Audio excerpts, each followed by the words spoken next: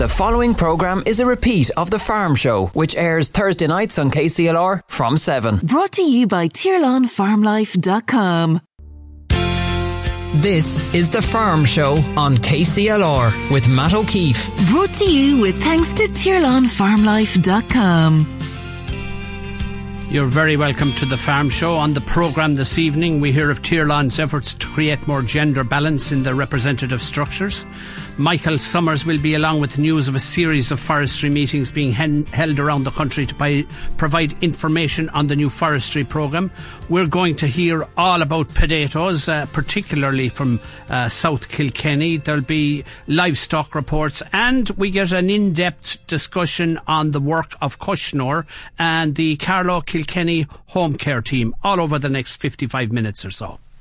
It's almost a year since Brendan Hayes, a vice chairman of Tirlán, spoke to me about changes that the co-op was hoping to make in the rules of the cooperative society. And to follow on from that, the time has come to vote on the proposals, and there's a meeting to that end next week on Wednesday the 11th at 11 a.m. in the Lyrath Hotel.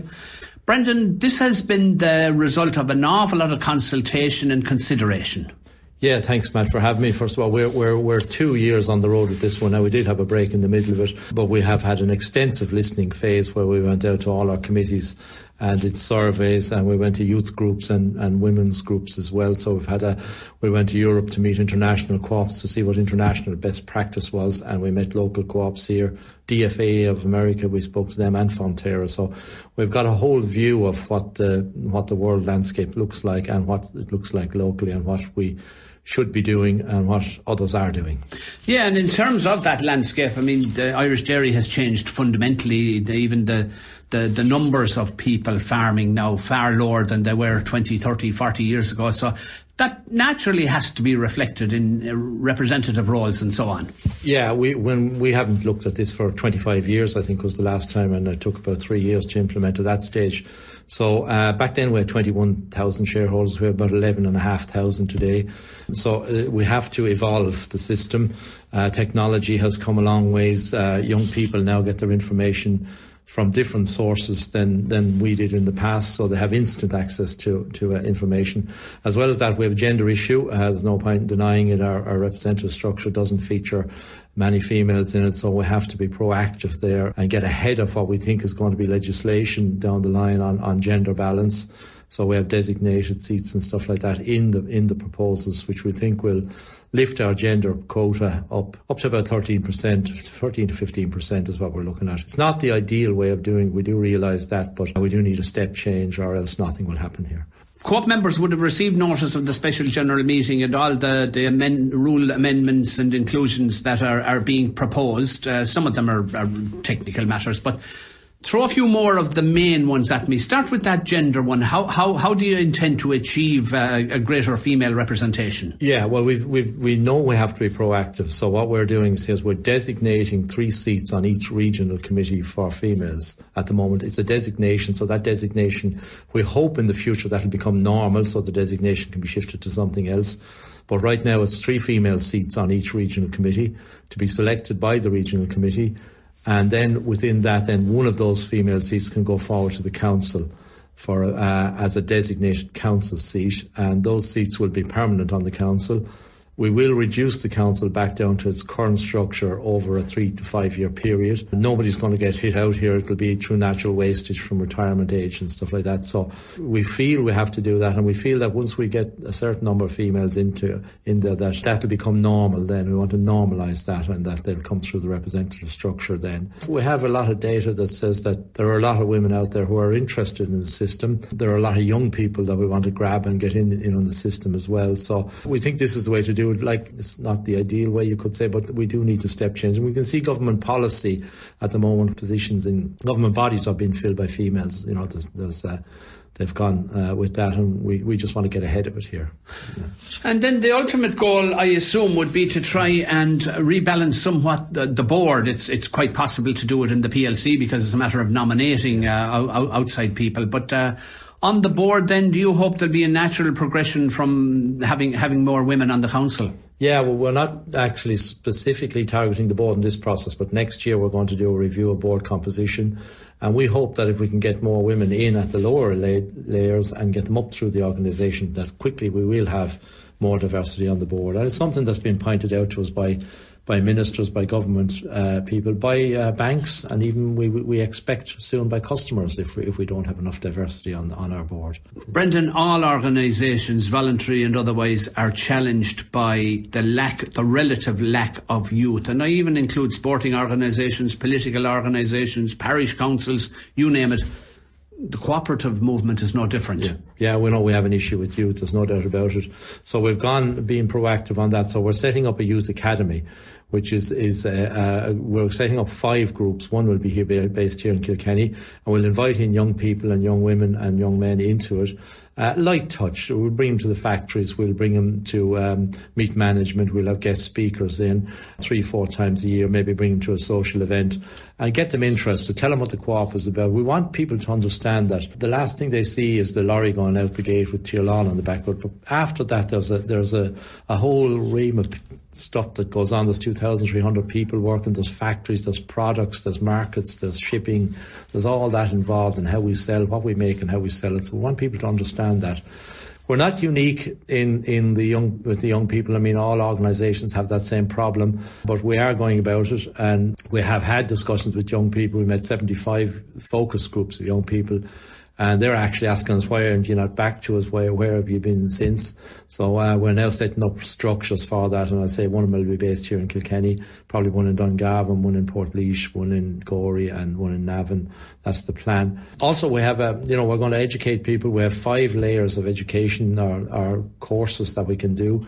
As you go up through the organisation, the first one will be, as I say, light touch, but as you go up, we expect people to have done these courses before they go for the board, before they get to the board, so that when they get to the board, they put their legs under the table and they're off and running straight away. It often takes a long time to get up to speed on the board, so we really want them to be ready to hit the ground running when they get to the board. I presume those courses are in the area of equipping people with the necessary skills, whether it's analysing a data sheet or a financial statement or whatever, not brainwashing them into a particular point of view. Absolutely. What the key ones are, in my opinion, you mentioned finance. Really, you need to get up to speed on finance to be able to talk about that balance sheet, or that, when you're talking about the milk pricing, you need to know where the finances are. The other one is on your industry. You need to know your industry, the dairy industry. You need to know Tirlán as a member of the dairy industry. And the other one is communication. So people need to be able to communicate the message back to their people at ground level and their area and regional committees, and to be able to communicate back up with management as well. So you have to be skilled in that sense as well. Looking at it from that perspective, I assume then it's more committed people you're looking for than people with, absolute skills starting out. Yeah, look, what we've said is, what we're said in this process is, first of all, we're big on geographical diversity. So every area has to be represented. And we had some issues around that people felt that they were being left behind or could be left behind, or there'd be nobody in a particular parish. But we are big on the best people coming forward and the most committed. And I think if we get a mix of both, I think we'll have a wonderful organisation going forward. We don't do this, Matt, we're going to end up like over in the UK, where most of the dairy industry is not owned locally, it's owned by people from outside. We don't want that situation to arise, so we need to keep rebooting the organisation. Before we finish, I have to ask you about milk price prospects. We've seen a disastrous reduction over the summer. Where are we going now into the autumn? Well, what we're looking for to see where this is going to land. We look at our newer figures, they tell us that it's not landed yet. We hope it'll land sooner, that it'll find its base, and then we can climb from there. We're looking at we got a good GDT last week. We hope we could get another good GT, and it's down to sentiment then. So when guys come back into the market and start buying, the issue here in dairy at the moment is China. China's not buying product at the moment. Their economy is in a bad place. Property is nearly going bust, and they have an issue with youth unemployment. So they're not buying, as well as that they're self-sufficient in dairy by 40% now. then that milk, which usually comes from New Zealand, gets splashed all over the place. So we're meeting them in Asia, we're meeting them in North Africa. So until that reverses or something happens there, that demand picks up. And look, hopefully it'll happen soon, but there's no guarantee yet. We don't know where the bottom is yet, but we're not far off it, I'd imagine. Some of the milk price comparisons don't look good for Tirlán. Yeah, well, what we've done here was we paid very strongly in the front end of the year. We were very strong when costs were high on farm. We paid very strongly at that point. If you do leagues, we were very much top of the leagues at that point. We decided to do that to bring it out early when the costs were high. Now solids are going up. We're not up there in the league as high as some of the others, but others have done other stuff they didn't pay out. We paid out a cent a litre for last year. Some co-ops didn't pay that. I think by year end, I think we will be in a good place on a total year basis. But look, we're anxious to get up that league again. There's no question about it. KCLR. The new forestry programme has been announced, and on foot of that, Teagasc is running a nationwide series of forestry advisory meetings. Michael Summers of Teagasc joins me. Michael, these are going to be across the country over the next couple of weeks. That's right, Matt. I have 3 in this area. I'm kicking off next Wednesday night in Kilkenny, the 11th. Thursday night is in Tirlán, and the following Wednesday night, the 18th, I'm in Dungarvan in Waterford. This programme has been waited for quite some time. It looks pretty attractive from the outset, and it has to be positive news. So, what we're going to do is just cover the specifics on the scheme, and I will be covering how it will be integrated with other farming schemes, which is also very important.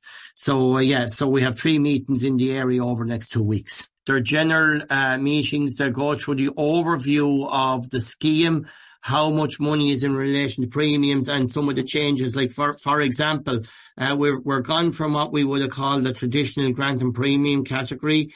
It's moved into a thing called forest type. There's 12 different types of forest types. The premium payment ranges between €746 a hectare all the way up to €1,142 per hectare. There's a 15-year period for non-farmers and 20 years for farmers. So obviously qualifying as a farmer is an issue within this scheme, which was a big change from the previous scheme.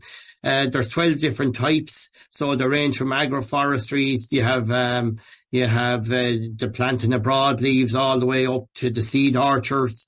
And then we also have the mixed high forest, which is the traditional Sitka spruce, 20% broadleaf or mixture. So again, look, there's a lot of changes in this. It's not a one size fits all. And over the years, maybe with the question with yourself given, I've always said it's not a one size fits all. It's a menu.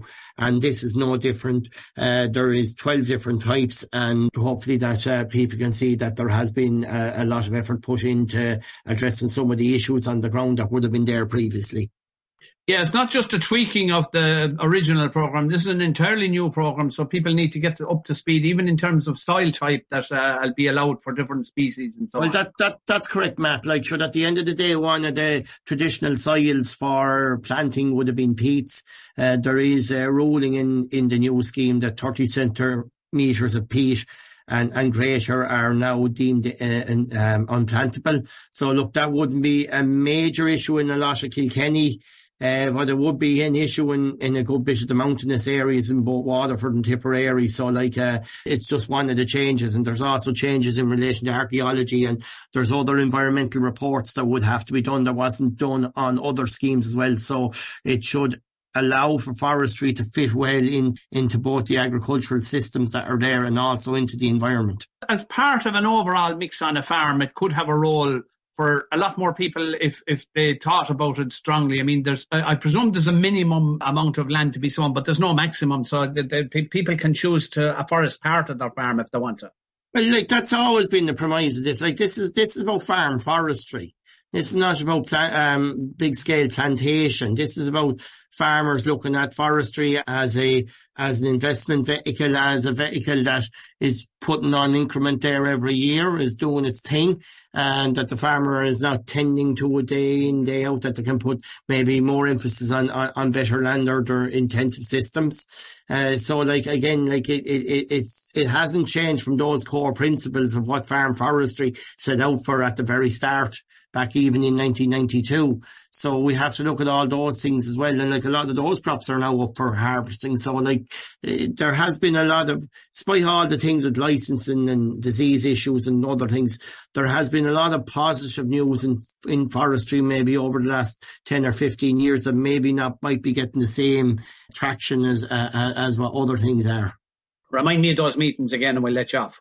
So we're kicking off next Wednesday in Kilkenny at 7:30, Thursday in Thurles at 7:30, and the following Wednesday night in the Park Hotel in Dungarvan at 7:30 as well. Lovely. Thank you, Michael Summers. Thanks, Matt. All the best. The Farm Show on KCLR with Matt O'Keefe. Brought to you by TirlánFarmLife.com. Board BIA has designated tomorrow as National Potato Day, and to that end I'm joined by potato grower John Crowley, well known to Farm Show listeners. John, how are you? Good, Matt. I spoke to you the other day, and intermittent work I would suggest being done in terms of harvesting potatoes. You're getting through it. Well, it should be very intermittent though, because there's everyone's except trying to finish the harvest was a struggle, never mind, there's very little harvesting done. Yeah, absolutely. Even some late sown crops of grain to be harvested as of a couple of days ago, and nothing much happened in the meantime. But tell me, in terms of potatoes, I saw a video of you turning up some sods anyway. Crops look reasonably well. Yeah, well, in fresh ground and good ground, they're good crops, but not great, nothing to write home about. On average, I'd say they're going to be back a nice bit. There won't be any really exceptional crops because the weather wasn't in it. They didn't get the sunshine. Then that little bit of early drought. Then we had the rain and there was colder spells. And of course, a lot of blight challenge, I would think. Huge blight challenge this year. It was nearly impossible. I'd say anyone said that hadn't blight this year is a liar. everyone was challenged with it. Going in and even to get in was a problem, Yeah, absolutely. Where are we now, John, in terms of cropping? Early's all done, second early's done, main crop I assume. Even the queens are probably mostly harvested at this stage. Oh, they are, yeah. And queens were very scarce this year. There was a huge demand for queens. There were probably less of them sold, number one. And they were harder to sell other years, but they were like hen's teeth this year. There were a huge market for queens, and they came in two stages. The first lot there in Westwood and them that got in, and then there was a big break. There was nearly out of queens in the country at one stage there. Then the next ones came in, and then pinks moved on the market very fast. And some of the pinks were on the market like they didn't get to bulk up. Lovely quality, good dry matter in them, but not a huge size. And I don't think they're going to be big size in potatoes this year. They find it a struggle to bulk up, and the year is over now, you could say. Yeah, I have to say, compliment you and your fellow growers on the queens at least this year. I thought they were superb. Yeah, the quality was top class, Don't know white was so good, but it was very good. And well, I keep the manure back in my own every year anyway. I always see, but I'm probably going in fresh ground. You're going in lay grounds, you can afford to do that. But if you're going in ground that's been chilled a long time, you have to keep the manure in on them, And the rooster remains the baseline, the big main cropper that'll store right across the winter and be still in supply hopefully next March and April. Well, yeah, the rooster's the biggest seller by far in the country. Some people, well, I suppose the majority of people voted their feet. They're a nice potato all around. There's easy potatoes to peel, and the housewife like them. They look nice. There's a nice skin finish on them. And then other people just wouldn't go near a rooster. Some of the probably older generation, they don't like them when you peel them, that kind of a colour underneath, that yellow underneath them. But they're definitely a great all round for mashing and peeling, and mightn't have the same dry matter as other varieties like Golden Wonders and that. But the younger generation, our taste has nearly gone more like the English now. They nearly prefer a waxier potato. Yeah, well, I have to say, I find the rooster hugely versatile. You can do anything with it, from, as you say, from chipping to baking. Yeah, and they're a good yielder and good to store. And Golden Wonders never more of a niche market. And most of my Golden Wonder customers would be either in the graveyards lots of mercy on them, or they'll be in the nursing home. Now, a bit of advice you might give me for our listeners. If the Queens are nearly finished, there's a few bags here and there still left. What would you move on to? What would you advise people to move on to before they get down to the roosters? I would care pinch, but like certain part, Kerry and that part of Munster now, Kerry and Cork could be all pinks, good quality pinks. Some people don't like pinks, but they're a lovely potato, lovely floury potato, different taste of them really, but there wouldn't be potato that you'd be, a housewife would be going to peel because their eyes are very deep. There wouldn't be a potato for peeling.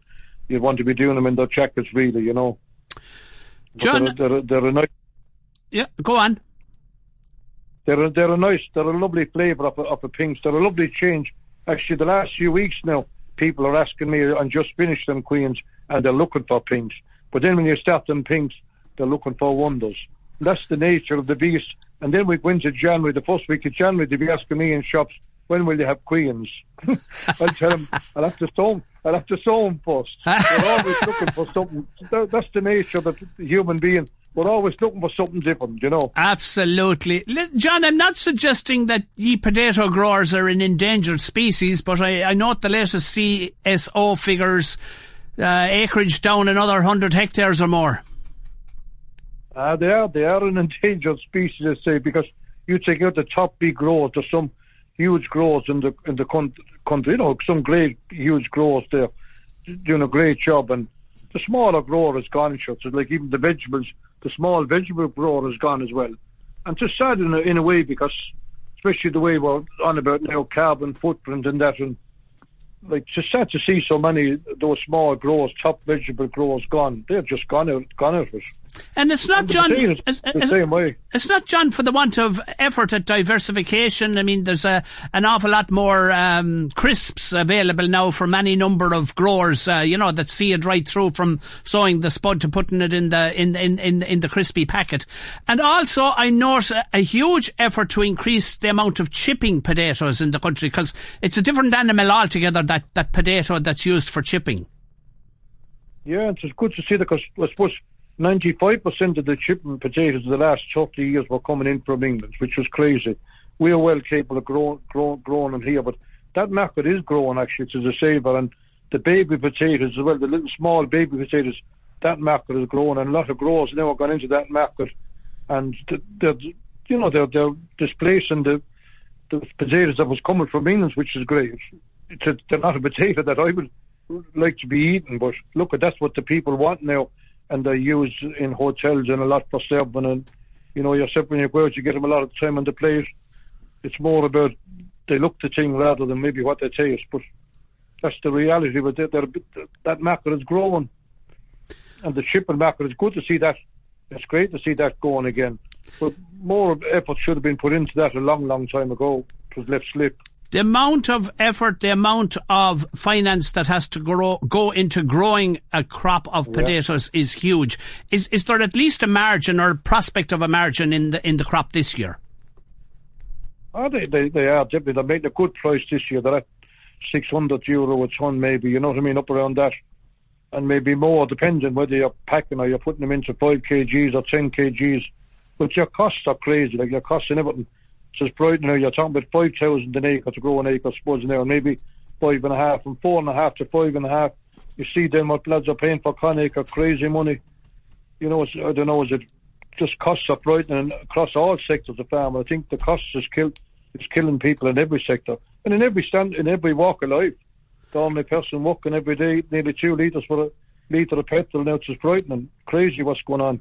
Yeah, and the prospect or not of an increase in carbon tax in the budget. Now, it looks like they might be going to hold off on it, but it shows a direction in thinking that doesn't take account of the person trying to run a business. I know. You feel sorry for a lot of people. I don't know how people are surviving. Even handling big money now, you still have really nothing at the end of the day, and just thinking about at times, like, just have to keep ahead of it. And farming, it's just like, especially even milk was going great last year, but this year now, it's just crazy the way it's going, but that's the way it is, and it's just costs, and everyone seems to jump on the bandwagon with carbon and different excuses. But our government are no help. They're taking too much money on the tax on fuels. It's absolutely madness. I don't know how they get away with it. They're saying now that they won't pass on the next excise duties that's coming. Sure, they shouldn't have been put back on at all. We're one of the dearest countries in the world for oil, as far as I know. I don't know why. John, before we conclude our conversation, park the day job, if you will, park the tractor, park the potato harvester. Your work in South Africa continues. Flying, we're feeding 224 there every day. 24 of them would be fed and housed 24/7, and the other 200 then are 101 school that comes in every morning to get a little bit of breakfast and a bit of dinner. Then when they're finished, and they do an hour and a half of after school care in 2 centres, 100 in each one.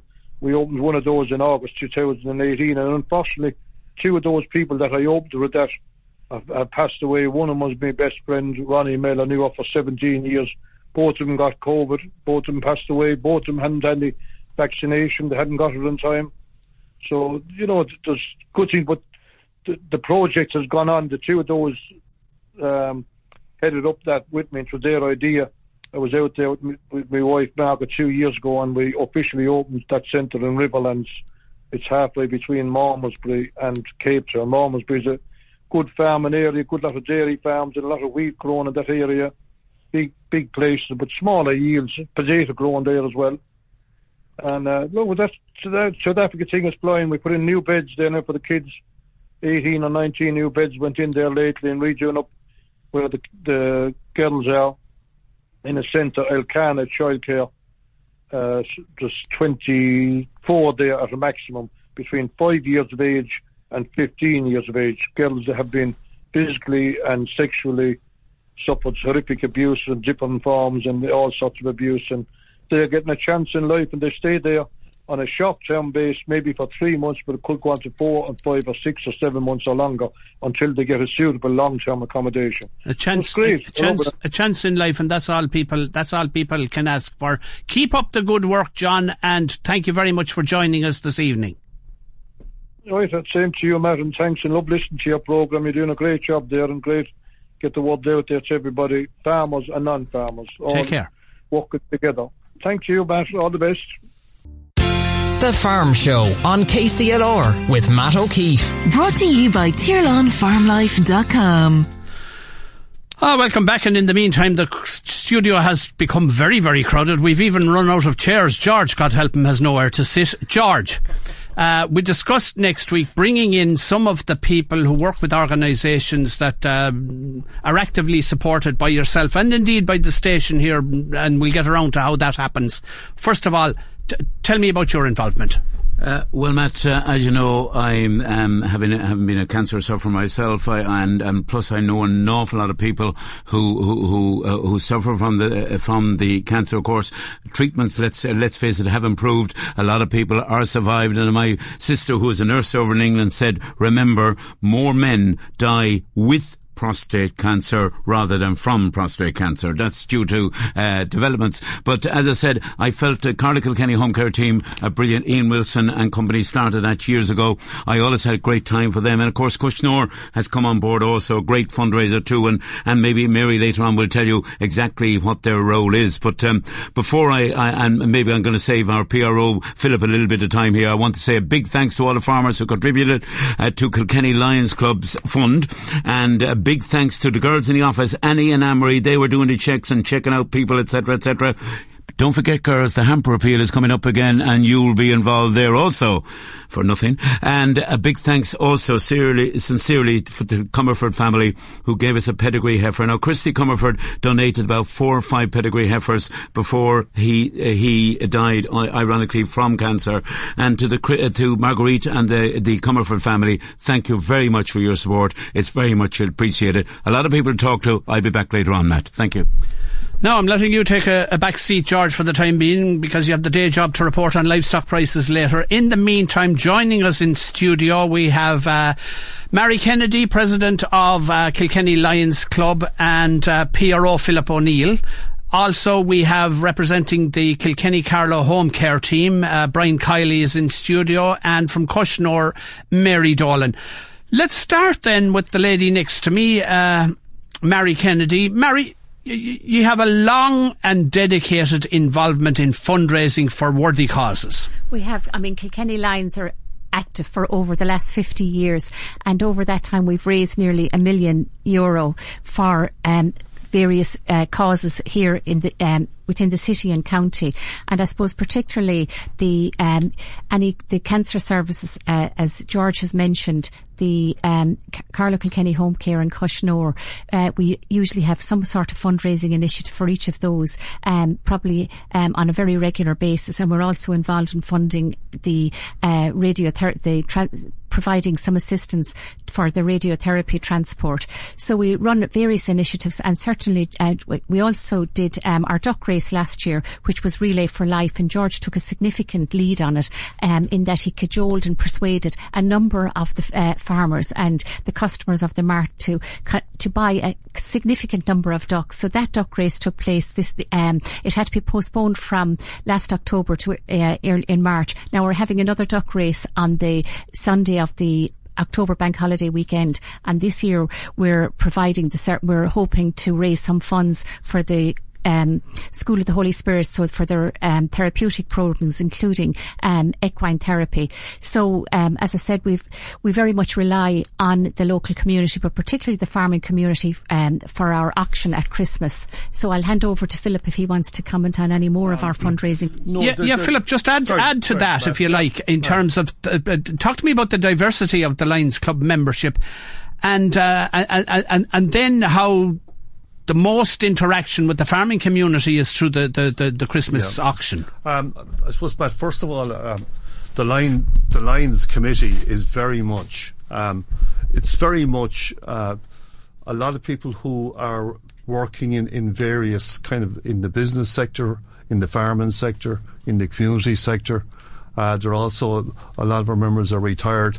There is a huge network of people that work, but besides the people that work within the committee, they have a network of people that help out on different fundraising events. So we can at any time practically have nearly 100 people involved in a fundraising event. The one thing you mentioned about the relationship with the Lions and the farming community, we would find the farming community extraordinarily generous as regards the amount that we actually receive from the farming community through, as you said, the actual Christmas farm auction that's held on your show. And this year it's held on Thursday the 30th of November, and the following Thursday the 5th of November. The 7th of November. 7th of December. So it's the 30th of November and the following Thursday the 7th of December. But every year we would auction around 60 items, and we would get extraordinary money from the farming community. And as regards the money received that George has been talking about, that has come through the mart and the farming community over a number of months, and we're extremely grateful in the Lions Club to have received so much money, and the fact that we will be distributing that money to the Carlow Kilkenny Home Care Team and to Cushnore, the Cancer Support Centre. And both of those, they do extraordinary work within the community. And the one thing within the Lions that we have, I suppose, down through the years made sure of, is that the money we receive goes within the city and county. That is County Kilkenny, so that the people who benefit, we get the money from the people within County Kilkenny and we give it back to the people within County Kilkenny. Brian Kiley, you're involved with the Kilkenny Home Care Team. Now, some people would have a very familiar relationship for obvious reasons with the Home Care Team. Others more of a peripheral or a vague idea of what you do. What do you do? Well, Matt, what we do is Carlow Kilkenny Home Care Team provides palliative care, and that's a word that's bandied around, and a lot of people don't really understand it. Palliative care is care provided to cancer sufferers and people suffering from other long-term illnesses that helps relieve the pain and symptoms associated with that. And Carlow Kilkenny Home Care Team have been doing that for 30 years. And I'd just like to take the opportunity on behalf of Cardiff-Kilkenny Home Care to thank the Lions Club, who have been perennially generous to Cardiff-Kilkenny Home Care team. I'd like to thank the farming community and Kilkenny Livestock Mart for their support. We're an organisation that provides support to the communities of Carlow and Kilkenny. And unfortunately, cancer affects everybody. And a lot of your listeners will have known and have come across the nursing team of Cardiff-Kilkenny Home Care team and have benefited from the supports, if that's the right word, that they have provided. Would also be remiss of me, Matt, not to thank the great George Chandler, as I call him, the voice of Kilkenny. I've known George for too many years, or maybe he's known me for too many years, and like his dedication to causes and his commitment to the community, like he'll go red now and he'll give out to me later for saying all this, but I'm going to say it because there's very few people like George, and his commitment to various organisations, and everybody in the room and every listener knows what George does. And so it's on behalf of Cardiff-Kilkenny Home Care team, let me just thank George for everything he does, not only for us but for everybody in the communities of Carlow. I'll let you off with that because George, he gets lots of praise and he doesn't get a big head, so fair dues to him. Just very briefly, Brian, whilst you have the microphone, I know that your services interact with urban people and rural people, and I include obviously farm families there. Yes, no, absolutely. Now, there is we're undergoing a change, and we're extending our services because Cardiff-Kilkenny Home Care team is undergoing change in that the nursing team is now fully funded. Well, the funding is provided fully by the HSE, and we're embarking now on a new course of action in providing wider supports. And I was on with Brian on the morning show with Catherine Quinlan about a month ago, elucidating on what those will be. Mary Dolan, Cushnor, what do you do? Matt, we offer a range of services to people who have cancer and their family members. We know how devastating a cancer diagnosis is in any family. It's like a bomb going off. And they have great medical care while they're in the medical system. But when they've finished their treatment, often they have that cliff edge where the support just finishes. And we pick up that support at that time. We offer counselling services. We offer manual lymphatic drainage, which is a clinical massage for people with lymphedema. We have a range of complementary therapies. We offer group supports, breast cancer support group. We have a men's group. We have a group that supports people who are parenting alone after losing a partner to cancer. And then we have a children's service. So we were providing support services for children who were living in a household where there was a family member with cancer, or if they were bereaved. And this year in 2023, we're now offering supports for children who themselves have cancer. So that's a new avenue that we're taking the service down.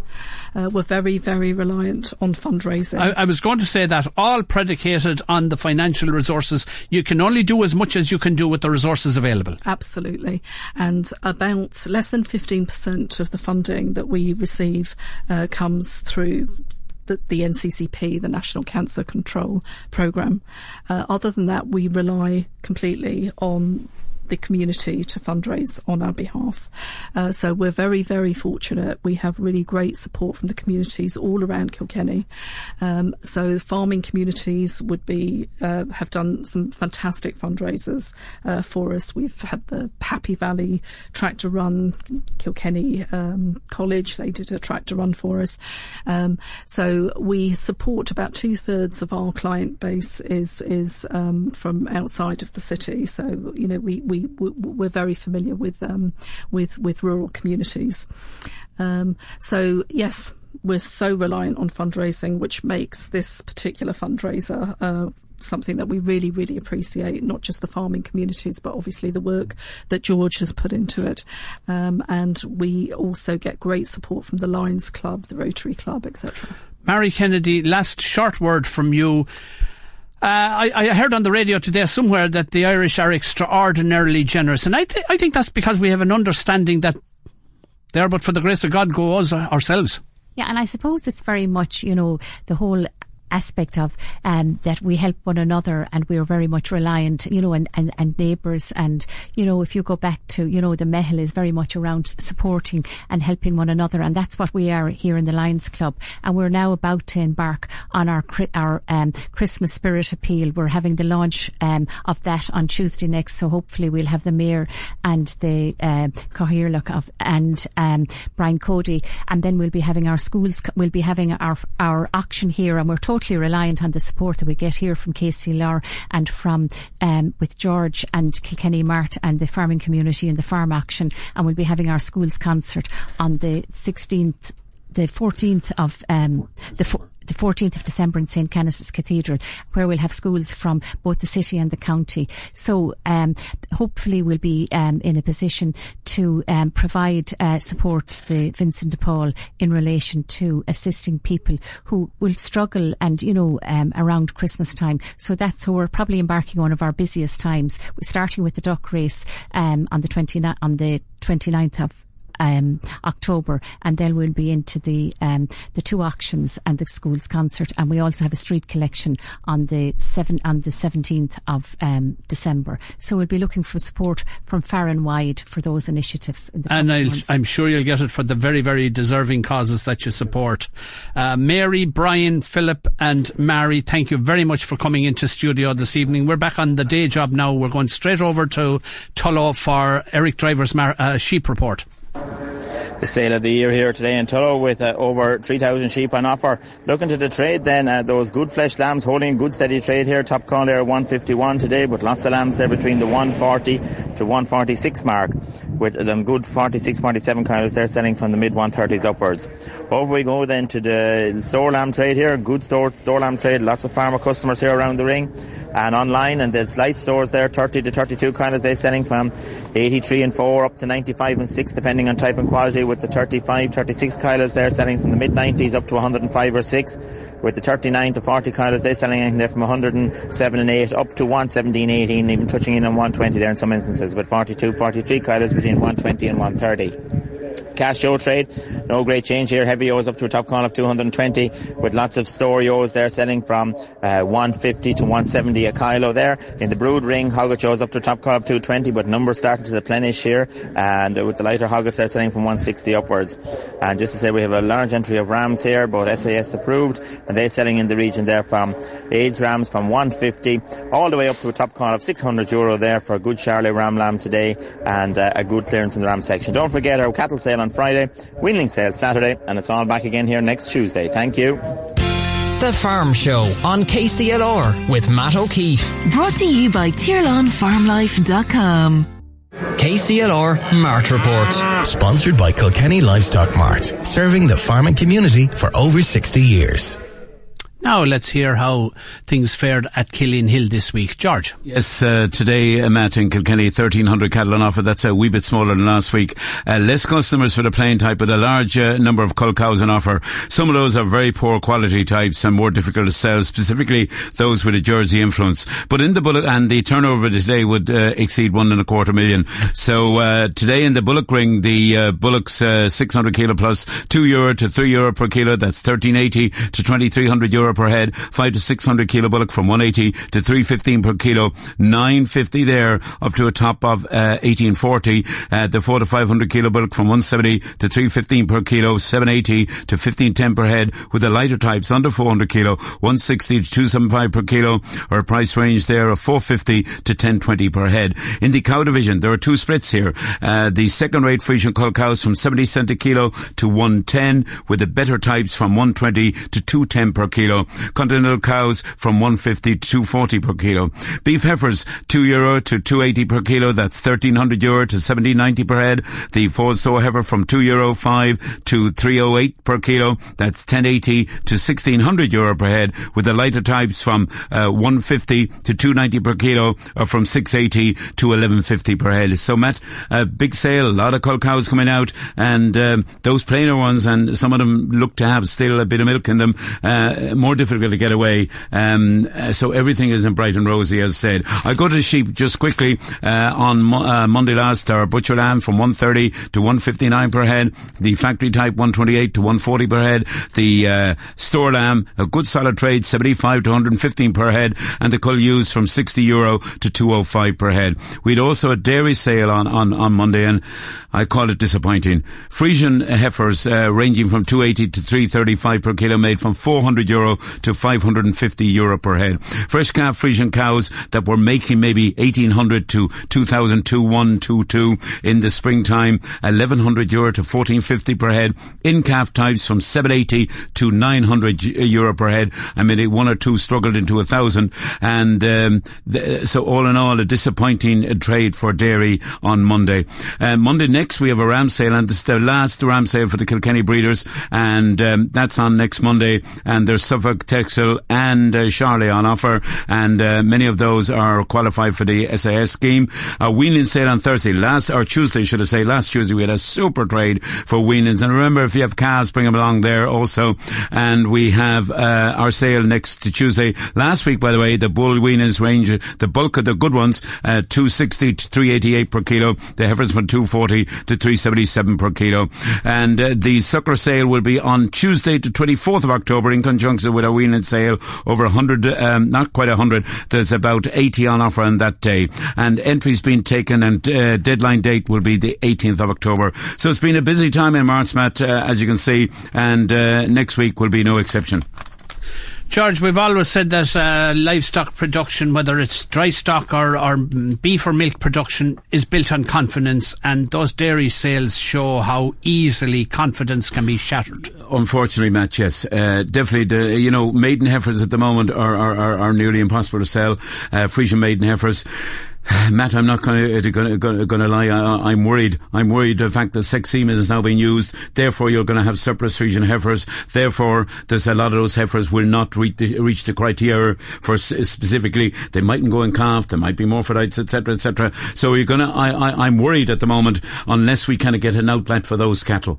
Yeah, on the other hand, George, just to counterbalance, some of the reason for the sex semen is in fact to increase the amount of beef dairy that'll come through, that'll be born. To reduce the dairy heifer calf requirements to what's needed for replacements, or a little more, and to up the beefing potential. Yes, but of course we've seen what's happened with the demise of the suckler herd. The pure beef animal is very difficult to see, and as I said, some of those Holstein cows will not produce a beef type animal anyway. British Frisian, yes, you have a great chance there, much better chance than with the Holstein. I'm not writing down any breeding specifically. And another problem we have, Matt, is the Jersey influenced animal. They're getting very difficult to sell. If you see on the board in the commercial ring, the cow was a Jersey, even though the animal looks quite okay, but definitely it frightens people to breed on those animals. So some issues there. I want to have a longer discussion with you next week. But for now,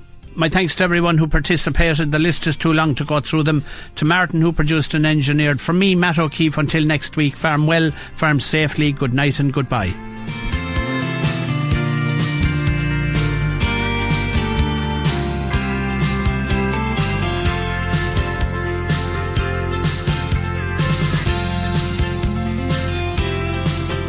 The Farm Show on KCLR with Matt O'Keefe. Brought to you by TirlánFarmLife.com.